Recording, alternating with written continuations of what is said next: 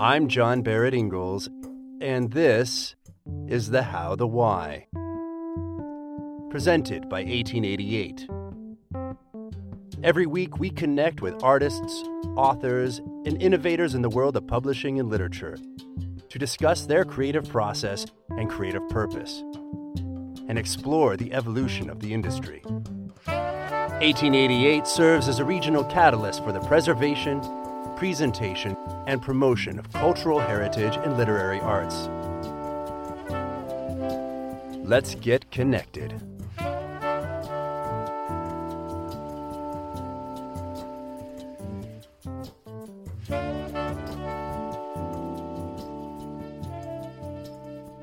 Hello and welcome to The How, the Why, brought to you by 1888. My name is John Barrett Ingalls, and today we are connected with author and professor and multi-talented writer of all genre, David Galef. David, thank you so much for taking the time to join us. Thank you very much for that introduction. I think it oversells me, but I can live with that. Well, I'm sure throughout this conversation we're going to discover that might be true. So, thank you. This is great. Already we've been going at it. So, hopefully I can re-spark that energy and bring some of what we've already talked about into this conversation. Sure. So. First, we're gonna start off. So you've published multiple books. You have multiple degrees. You are a professor of creative writing and literature. But let's take it back to some of the earlier stages in your life where you first started falling in love with the written word and with story in general. Sure. I mean, my story there is, I think, unfortunately, similar to many lonely children. That is, you have a childhood that's just not all that happy, and books are your friends, sometimes more satisfying than real people because, you finish with a book, you can get engaged with a character, and then you put it aside and try another book. And I think for people who grew up with a bookish childhood, you'd lie full length on the sofa and read. You reach a certain point, at least I did, where your standards rise a bit. No longer you content with any book that gets picked out. You pick out from the library, and you put the book down, and you think, I can do that, or I can do something similar, or I can do a better job, or whatever it might be. And I have to confess, it's not the most generous impulse because you're competing with this abstract author who wrote this book. But that's how I started. I had read, in my case, I always read everything. I'm a shameless eclectic in that respect. But I did read a lot of fantasy and science fiction when I was growing up, a lot less of it nowadays. But after a while, you start to think, well, I've got some ideas of my own. And you start, perhaps encouraged by, some friendly English teacher at school, you start trying to craft your own fiction. In my case, and again, as in many other people's too, I think, your juvenilia is wretched. I don't think I've saved most of it, and that's just fine. But it's apprentice work, and it begins you on the road to something better. Do you remember how old you were when that teacher assigned that? It was actually in junior high school, which I think a lot of people call middle school, and I had a teacher named Lawrence or Larry Kaye, Kaye. I'll never forget him. I think a lot of other students didn't either, because he was so engaged and so enthusiastic about writing well, and provided us with different examples and gave us imaginative projects. And one or two of them turned into some short stories. And then I'm going to fast forward a bit because I also had a couple of other good English teachers in the high school level. Neil Maloney was one at Scarsdale High School. In any event, I decided I might as well send some stuff out. I had read a lot of science fiction. I wasn't thinking of any place in particular until a friend recommended a computing magazine called Personal Computing, which is long ago, bit the dust. But it had enterprising columnists like an unknown guy named Bill Gates at that time. Heard of him, It's really, yes. And I had the idea of some AI, some artificial intelligence computer that had become some sort of Supreme Court justice. I think I better not describe it at too great length. You'll see what a shabby contrivance it was. But I did exactly what I'd mentioned before, which is I took the premise that this computer could the idea of searching for precedents. It's a lot what a lot of lawyers do is they go back through the old dusty law books. Well, nowadays there are databases, but what this computer had such a great command of was all the legal precedents and so on. What it didn't have was a sort of ability to separate out certain kinds of evidence, and so it missed something signal right in front of it, and that was the end of that computer. It was sort of a gimmicky science fiction story, but the editor at the time, a guy named Nels Winkles III, it's a great name. He was just starting out the magazine, a few issues in, and he thought this was kind of cool stuff, and he paid me $120, which this is going to date me, I'm sorry, but back in 1977 was a lot of money. I was amazed. I didn't succumb to the idea of, gee, guess I'll quit my day job because I was still a high school student. But I was delighted, and I started writing more and more. It was about 2 more years before I got another significant publication. And I have to say, I was never possessed of the idea that I'm going to be a writer full time.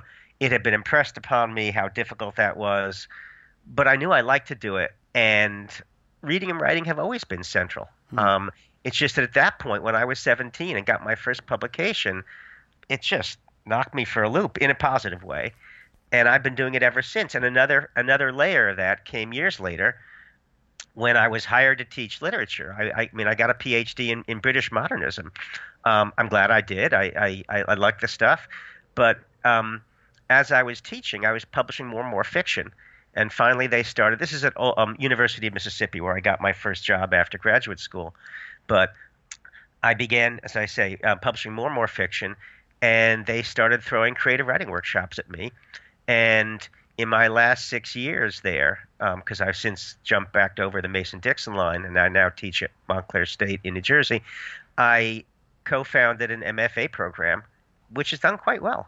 I keep in touch, and I think they're flourishing.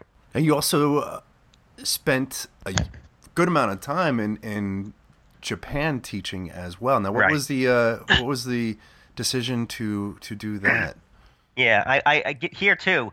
It would be great if I could talk about, some Rubicon decision. I stared at my future and took a step, but in fact, it's much more ramshackle than that. I had gotten into law school and wasn't sure I wanted to go. And on some college bulletin board, I'd found a program that sent students to Japan. And I found a 6-week summer program at Takeda Yakuhim, which is a large Japanese pharmaceutical company. And it was just teaching their employees English. And I thought, I can do this. So I deferred law school, and I took this summer trip. And in the process of those 6 weeks, I mean, Asia, even nowadays, but particularly then too, and this is back in the early 80s, is different from, putting a backpack on and finding yourself in Europe. Right. Just the way of thinking is different. I mean, if you wanna take a bite of food, you have 2 pieces of wood rather than, a bunch of metal spears that is part of a fork. And I was just amazed by the culture, and so I sold my return ticket before the 6 weeks were up and stayed for over a year. I had gone there knowing no Japanese except yes, no, and thank you. And I had to teach myself because I was living alone in Japan with a full-time job. And my first book, in fact, was a translation of Japanese proverbs. It was in print for years, and it actually helped put me through graduate school. Yeah, I'm looking at all of your works, and it seems like that experience has influenced you a lot through your second book is or your second novel, Turning Japanese, is right. I don't want to say your story, but I'm assuming that it is highly influenced on your story. I think that's a good way to put it. I co-opt other people's stories in that novel, right and left. It's an oddball production because it started off as a series of short stories, some of which had already been published, based it into the large canvas of a novel. And to this day, I've been told, I don't think it's sold all that well, but it seems to have this niche market cult favorite, if you will, in Osaka, where I had taught English for that year, because among other things, it describes what it is to be an expat living in Osaka, the Osaka Kyoto area. Because the expatriates, I mean, for those people who like co-opting characters from real life, the expats, there were, I assume still are, but particularly then, there are drunks from Australia, unemployable, who found that, my gosh, I can teach English, and then stay and parlayed a 2-week vacation in Japan to 5 years.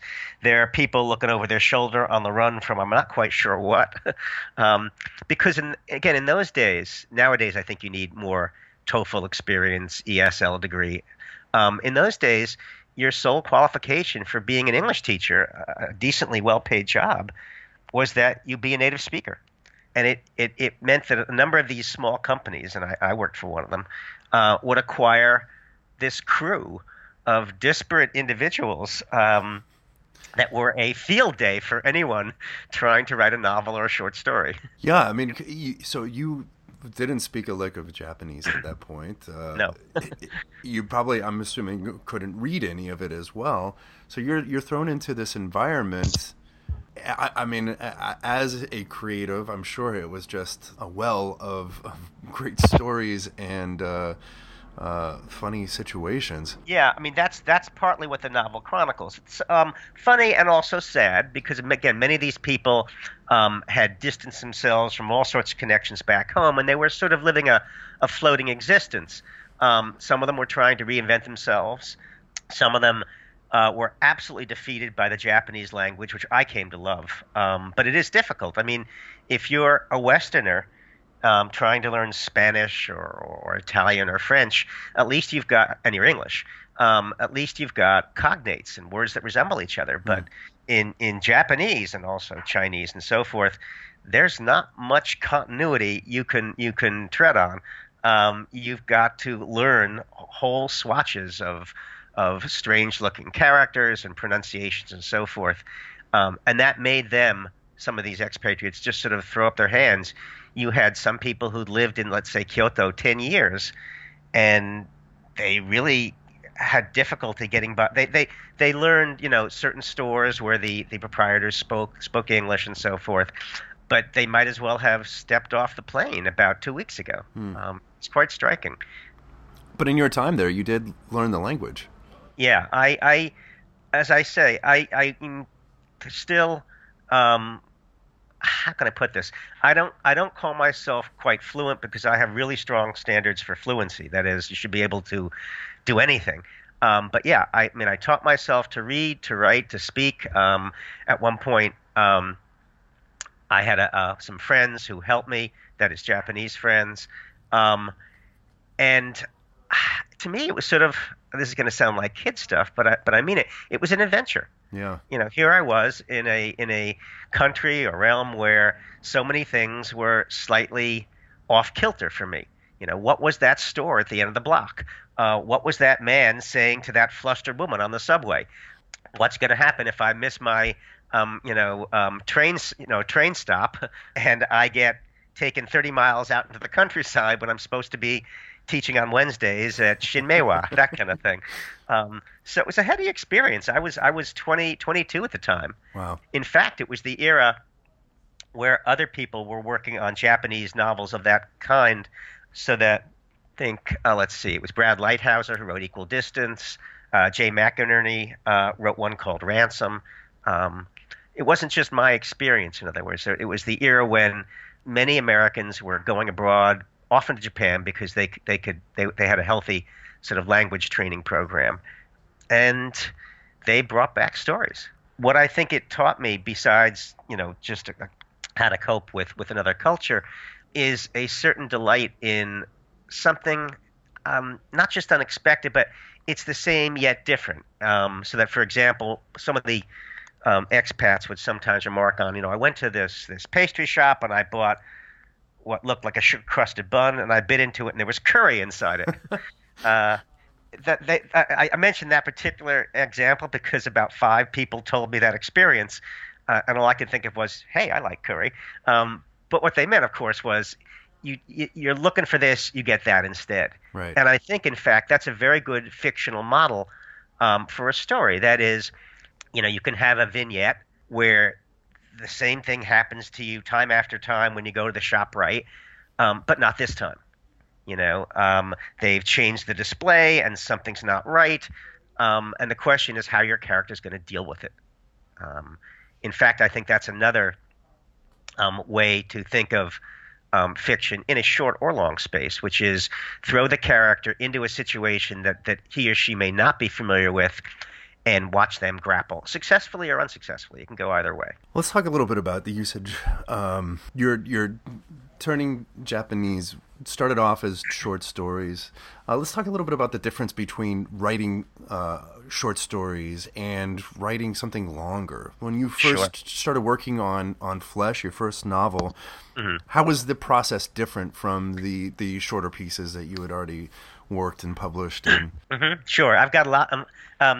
I've got a fair amount to say about that because I had heard a creative writing instructor tell me previous to my embarking on a first novel, the novel is a loose, embracing form, but the short story, this is a famous author who's going to remain nameless, is a harder form because every word has to be in the correct order, nothing can be amiss. And I know what he means, but in fact, the novel, which is a big job, has problems that would never crop up in a piece of short fiction. And here are some of them. That is, it's Thursday. What are my characters going to do today? Damn, they did that yesterday. Or in chapter, 17. Oh, wait a minute. I left Cynthia hanging from a cliff, half hanging out of her car in the previous chapter, and then I left her there. Or wait a minute. Now my two main characters are going to have a conversation, and well, wait a minute. They said that last time. Well, what's going to happen?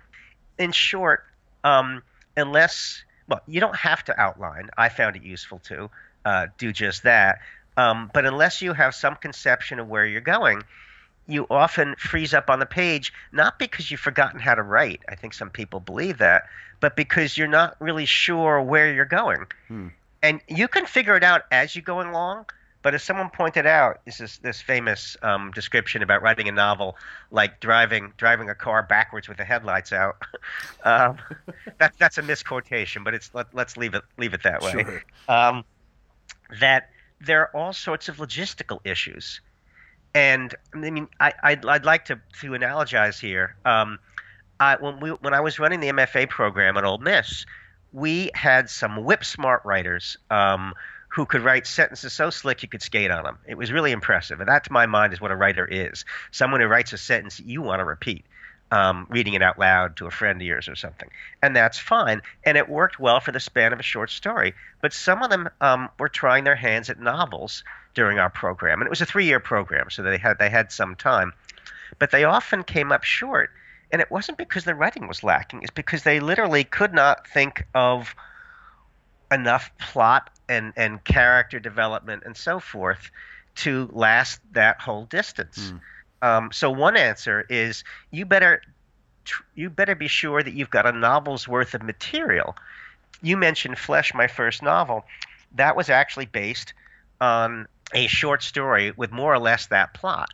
And I thought, this is bigger than a short story. And I had all sorts of side characters and side plots and a sort of an accelerating trend with one guy's fascination for a particular kind of relationship that he couldn't get enough of.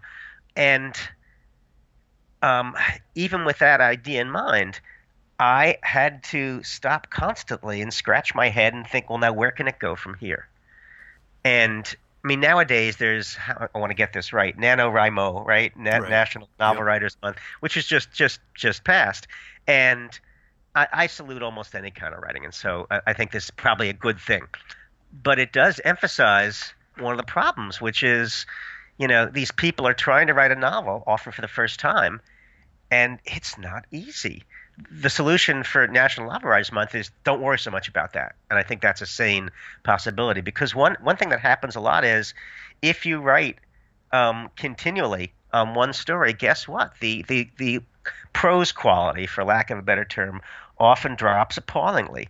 That is, it's easy to write, a gorgeous little prose poem or a little tale that has gorgeous, stunning language. But per day in your novel, you're going to encounter times when all you did was you got, John and Mary across town in a bus. That's the, five pages of chapter 10. And you think, ugh. And you got to deal with that because that's part of your novel. You can rewrite it later if you want, but it's time to move on. But it's depressing for a lot of people, I think, because there's much less short-term gratification. Oh yeah. I've been working on one for 10 years now, so I know that. Okay. Yeah. Well, let me ask you this. What is it that I mean, other than as Cormac McCarthy once said, it's like the exigencies of life kept him from finishing one novel for 17 years, I think it was. What is it in a writerly sense that's keeping you from finishing a chapter or proceeding or whatever? Because I get. I don't mean to put you on the spot. No. I appreciate it. It's I get bored with it, but I can't let it go until it's done. Yeah. No, I understand. Now, when you say you get bored with it, again, that's another issue that doesn't come up in a short story. In a short story, no matter how tedious or captivating your characters are, you can wind them up in 10 or 20 pages. But in a novel, your characters become, after a while, like party guests who have overstayed their welcome, and you're tired of cleaning up their cigarette butts and half-filled drinks, and you want to move on, but they're still with you. And the same is true with some of the situations you've gone over and over. It's one reason why I now advocate to anyone who wants to try it, unless they're an absolute kind of person who just storms through things, to write an outline. It's dull to contemplate. They think it stifles creativity. I understand that argument, though I disagree.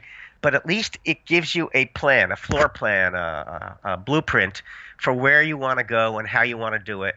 You don't have to adhere to it, but it's there when you need it, so that when you're staring at the screen, thinking what comes next, you consult your tree, your outline, and you think, oh, okay, this comes next.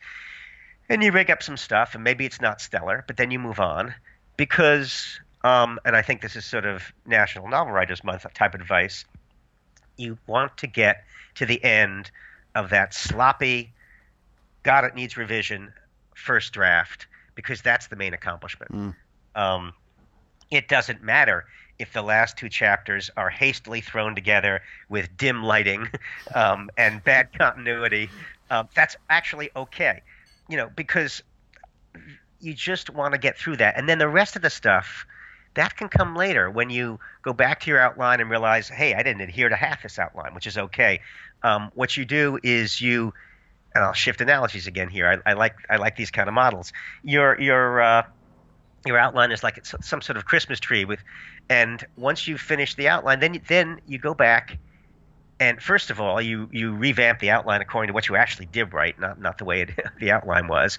And then you hang more baubles on it like a Christmas tree, and you insert a scene at the diner where she's going to break up with him for the second time in chapter 17, and you're going to put something else to speed up the action in chapter 20, maybe a little car chase of some kind that ends badly, and you keep on working on it.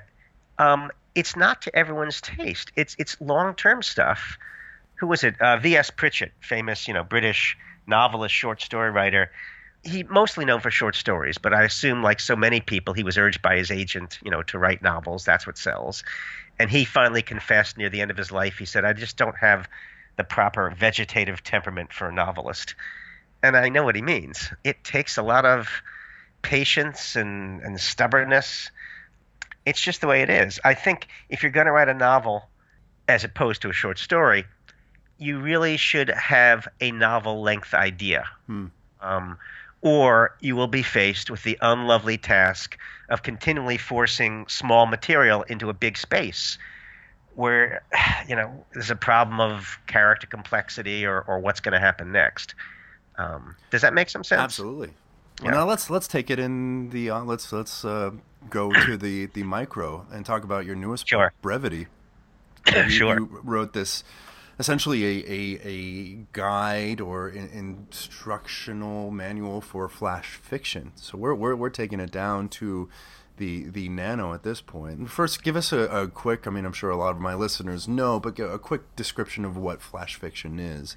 Sure. It's a bit of a misnomer insofar as one of the original terms was short shorts, and two guys, Shepard and Thomas, came out with what was called sudden fiction back in '86. Their model was about 6 pages or 1,500 words. Bring it home under that. And they had a number of famous practitioners, whether it was Borges or Colette or Hemingway, and unknowns as well. And it spawned a whole series of anthologies, Sudden Fiction Continued and so forth. And then came a guy named Tom Hazuka, who started with what he called flash fiction. That brought the number down. Again, these are all imprecise terms, but let's say 1,000 words or so, which is often held to be a benchmark for flash fiction. A guy named Jerome Stern came out with microfiction. If you want to take it back to near the vanishing point, there's a guy named Ben White who has, I think, a rather successful website called nanoism.com, where it's Twitter fiction. You know, give me something that works in 140 characters or fewer, and it can be done. You've also got, for instance, 2-sentence horror stories. Right. Where, I don't think that set exists anymore. But while it was around, it was pretty successful. That is, the first sentence would set up something seemingly innocuous, and the second would pull the rug out from under it. Any event. There's also, for instance, Robert Swartwood's hint fiction. I'm sorry to be going on such length, but there's so many animals in this menagerie. Robert Swartwood's hint fiction anthology, which is fiction in 25 words or fewer. And again, that too is something that can be done quite well. Do you think that this is something that, as a new writer, would you recommend, like, starting smaller, or is it more challenging? I know we kind of talked about this with short stories and novels, but it seems like this even shorter form might be more complicated than writing something longer. I understand your point, and I will reply confusingly, it is and it isn't. Okay. Which is to say, you're not wrong that in a short piece, any error glares more. Anything out of place sticks out more. But that said, I think it's one of the reasons why so many teachers, in K through 12, have their students try a short poem or something. It's not that they think their students are all poets, but it's fairly short. It doesn't take that much terrible effort to produce X number of lines. And I think the same is true for flash fiction. That is, on the level of superlative brilliance, I think a piece of flash fiction is extremely difficult. But on a level of turning out something quite readable, something enjoyable, both for reader and for writer, I think it's an admirable, I was going to say exercise, but I really mean accomplishment. Exercise on the level of, again, if you're trying to work on your writing, there are certain narrative skills that pull sharply into focus. Sure. A table of contents, for example, in Brevity, the only way I could handle a book like this, and it's billed as Brevity, a flash fiction handbook, mostly because the publisher didn't like the term textbook, and I understand that. but it is textbooky, if that's an adjective, in certain ways, which is the chapters are devoted, each one, to a particular form that writers can work on. So the chapter 1 is vignettes, then character sketches, then, should you want to do this, a flash fiction made out of letters or diary entries, or even lists. Like here are 5 items, including lipstick, Glock 9mm, nylon curtain. I could go on. I'm just improvising shamelessly, but you make up something of that list. Right. And in the book, you also give exercises too. So it is kind of a textbook in that sense of helping people with exercises to work on, strengthen these muscles and build these techniques and have them as a tool. Right. To the point where since you mentioned writing longer, I think, if you get to be fairly proficient at Flash, you've got a real sense of economy and precision that can't help but be useful in a longer work. I mean, one complaint about a lot of novels is, oh, they go on too long, or there's no reason to spend, an entire page describing his face. Not that many modern novels do that, but they could. But on the other hand, if you're accomplished in Flash, you might very well be able to sum up someone's features with just one twitch of her eyebrow, or sum up a person's character with one annoying habit, and so on. John Updike is particularly good at summing up someone's life in a sentence with a golf habit and a second divorce, and insert third trait here, and that's it. You've got a character in front of you. I have to say, I am such a reading through Brevity made me realize how much I've enjoyed Flash fiction without realizing that that's what I was reading. Well, that's a good point. That is, there's an awful lot of stuff out there which, back in the day was called something else. But I mean, Hemingway's Nick Adams stories, half of Saki, Hector Hugh Monroe. This is short stuff that no one simply cared to label at the time. Yeah, I read. I'm a huge fan of Steve Martin's as a writer, and I love that you used one of his pieces. But I read Pure Drivel, and I loved that book. And I was like, these are so great and so short and so easy to consume. Yep. And they were just his New Yorker essays. Yeah, casuals. I didn't even think about them as Flash fiction. I mean, that term didn't exist in my consciousness at the time. Right. Well, that's the other thing is that I think, again, if you wanna define it, as another interviewer asked me to do, what is Flash fiction as opposed to stuff that isn't? I guess if forced, I would say the length constraint, sure, and then it's got to have some kind of narrative drive or story to tell, however loosely construed that is. And so Steve Martin's pieces, like the one I used, they do tell a little story, and that's sufficient. Again, I often try to think of my target audience because, on one hand, anyone who's trying a hand at writing could pick up this book, and that's fine with me. But it also might be in a classroom where you got, let's say, a teenage or college-age audience. Do they respond to something like Steve Martin's Middle-Aged Love? And I think they will, actually. And it'll resonate with enough of them. Because that's something else I had to think of. That is not just stuff I like, but what stuff that can help them grow as a writer, give them ideas. It feels like you kind of capture a lot of that humor and that brevity, to steal the term, when you write for Inside Higher Ed. And yeah, I have a lot of fun doing that. That's something I would actually like to get published as a book one day, and I must have about 50 pieces by now. But even if I don't, I have a lot of fun writing that column. I've been accused of writing a nonfiction column. I swear it's fiction, but places I have worked do give me a lot of ideas for it. And yeah, some of them are mini narratives. Well, David, thank you again, man. This is great. You're a lot of fun to talk to, and you're a lot of fun to read as well. I appreciate it. Thank you for drawing me out, and it was a pleasure talking with you too. This has been The How, the Why with John Barrett Ingalls. The show is produced by Kevin Stanek and yours truly, with production assistance by Sarah Becker. The How, the Why theme music was composed and performed by Dan Record.